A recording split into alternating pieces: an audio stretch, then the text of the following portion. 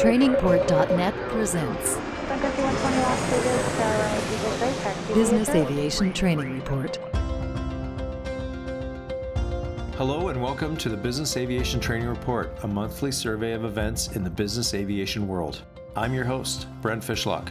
This podcast is produced by the leader in online training for business aviation, TrainingPort.net. We link the business aviation news of the day with the training needs of business operators, management, their support staff, maintainers, and pilots. We want to discuss topics that are important to business aviation professionals. So please send us your questions, comments, and suggestions at podcast@trainingport.net. That's podcast@trainingport.net. We all want to be safe, but how do we do that? When you think of being safe, who is a world leader? NASA? Nuclear power? Commercial aviation? Which industry has the safest record? In your opinion, what is the most unsafe thing you do at work? There is some risk in everything we do, but the regulator, the industry as a whole, and operators try to reduce or mitigate the risk as much as possible. I also want to talk about what you can do as an employee to help promote safety. Today's topic is safety promotion.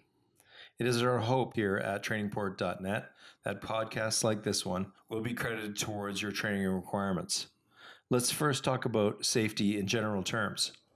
The phrase High Reliability Organization, or HRO, was coined by a university research group at the University of California at Berkeley, which studied how organizations working with complex and hazardous systems could be operated error-free.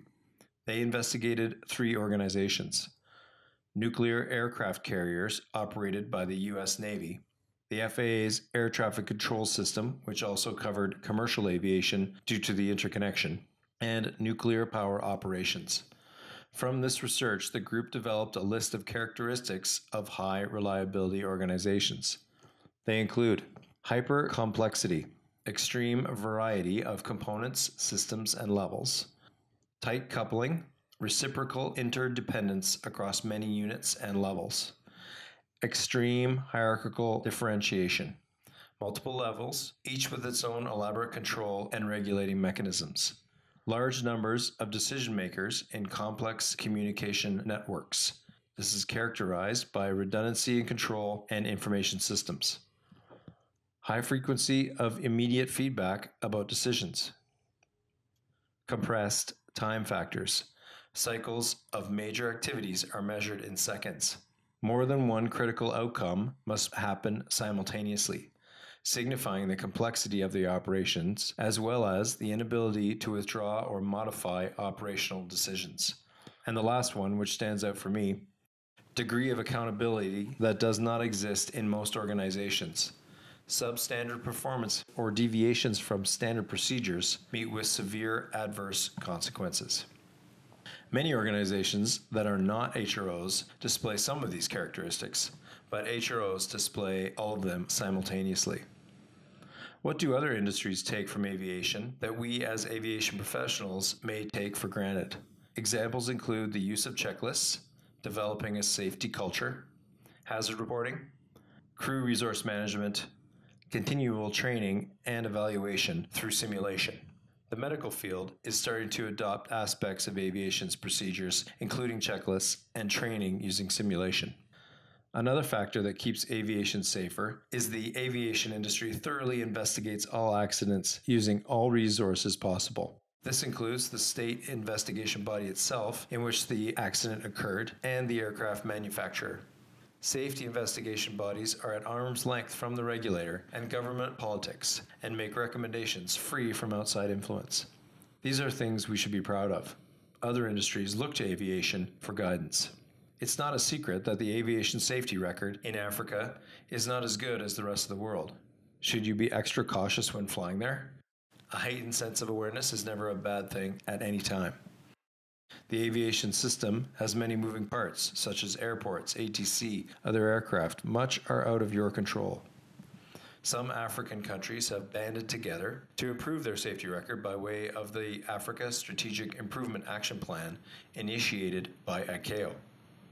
The interesting thing is that the participants of the plan identified the main causal reasons for the higher accident rate in Africa to be insufficient regulatory oversight and the lack of SMS implementation.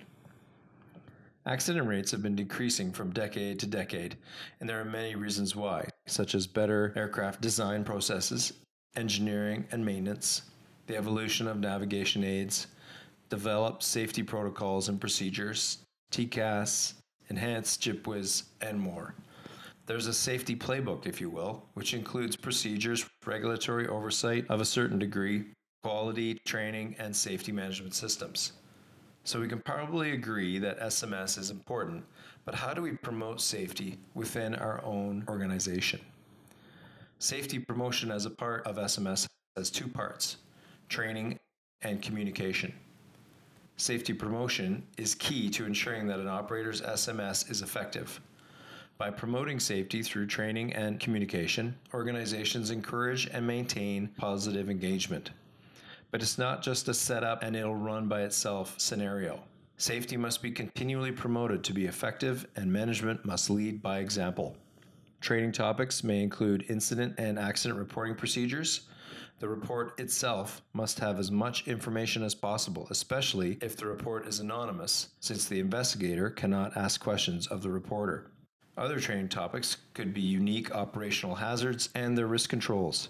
Who is responsible for what in the safety system, SMS theory, and more.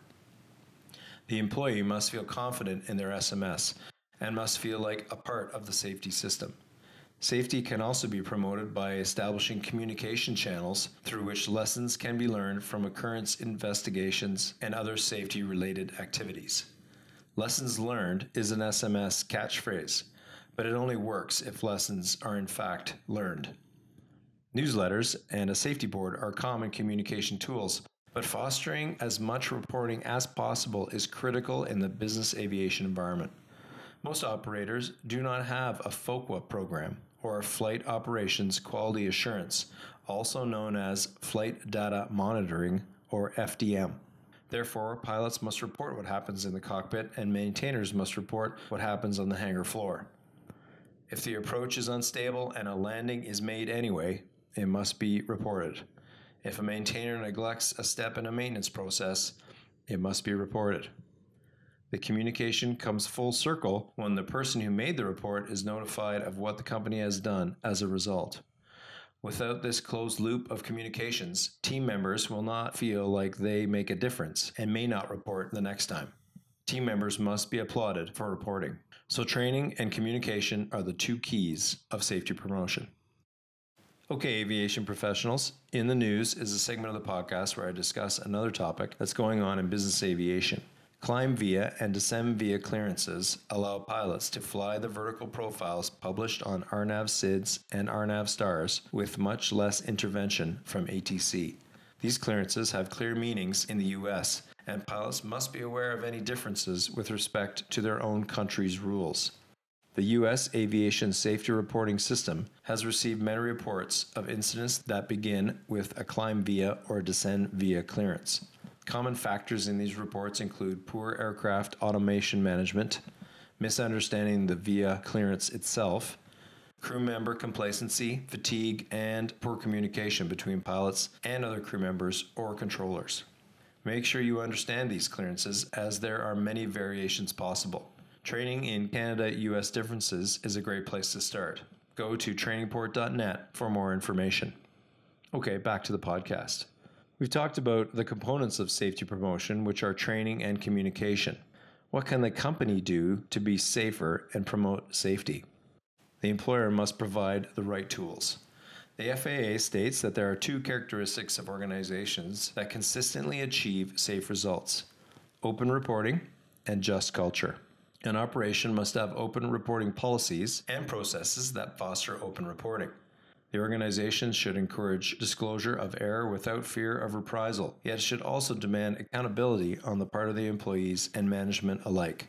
If the reporting software is difficult to use, then it probably won't be used as much as it could.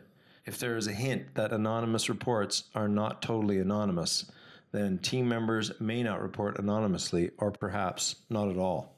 An organization with a just culture should engage in the identification of systematic errors, implement preventative corrective action, and exhibit intolerance of undesirable behaviors such as recklessness or willful disregard for established procedures. However, how will the company know if procedures are not being followed unless team members report hazards or willful noncompliance?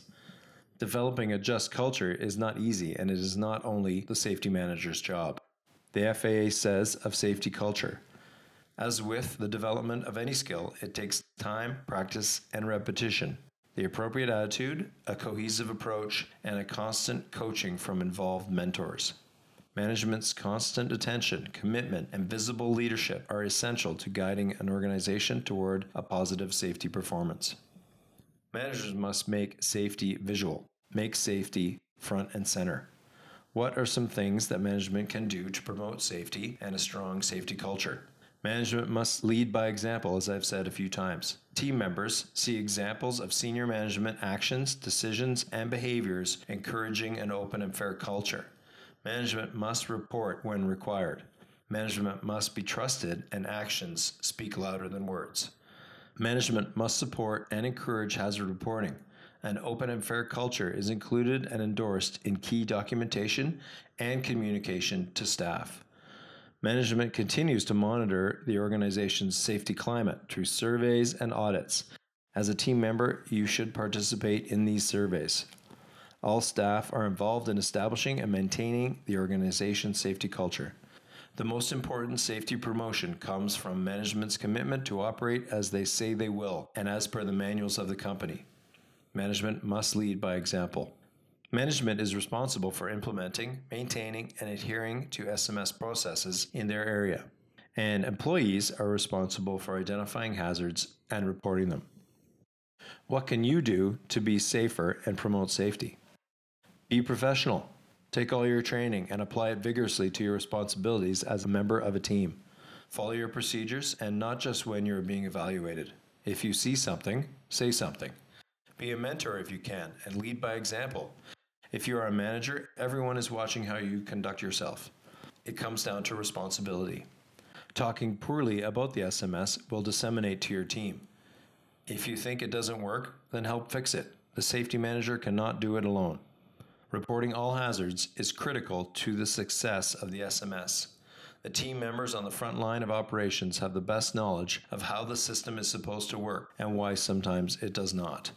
Hazards must be reported so they can be mitigated to a safe level for everyone's benefit. Reporting is contingent upon management establishing trust with its employees and trust that reporting is not punitive, as stated in the safety policy. Overall, it sounds pretty straightforward, but there are challenges to promoting safety every day.